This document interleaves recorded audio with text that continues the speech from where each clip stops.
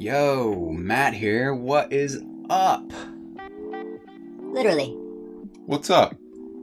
Ceiling, Sky, clouds, stars, universe, God. the great creator. I like Julia's acronym for God. Good, orderly direction.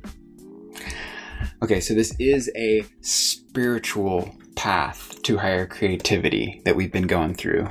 We're kicking off week 6 right now, and if you haven't noticed, God is an essential part of the journey. And so each time we hear the word God is an opportunity to define what kind of God we want to believe in individually. As Julia says, for some of us, this means, what if God is a woman and she's on my side? For others, it is a God of energy. For still others, a collective of higher forces moving us towards our highest good. So, both of my parents are ordained Christian preachers. They started a church when I was 6, and I grew up going to church every Sunday. So I was raised with a pretty specific definition as to what God was and wasn't.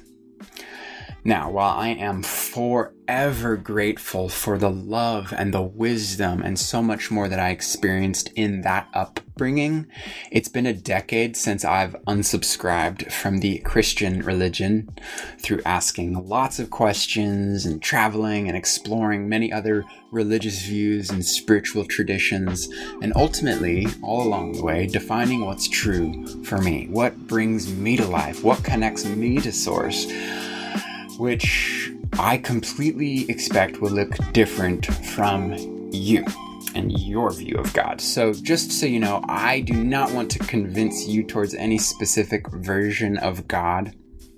What I want to do as we explore this is just provide us with the opportunity to see how our personal beliefs around God might be limiting our creativity.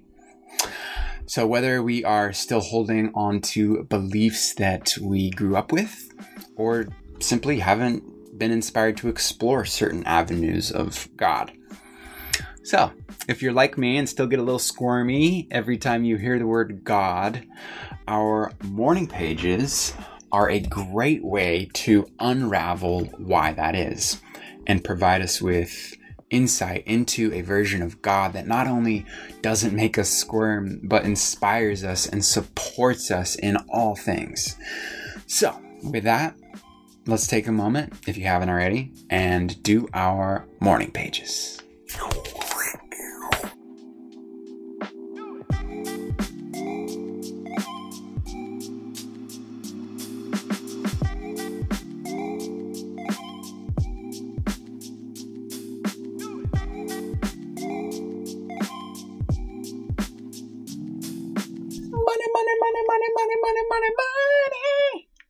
Money. Rough transition from God to money, or not, especially if we can see how both are essential energies.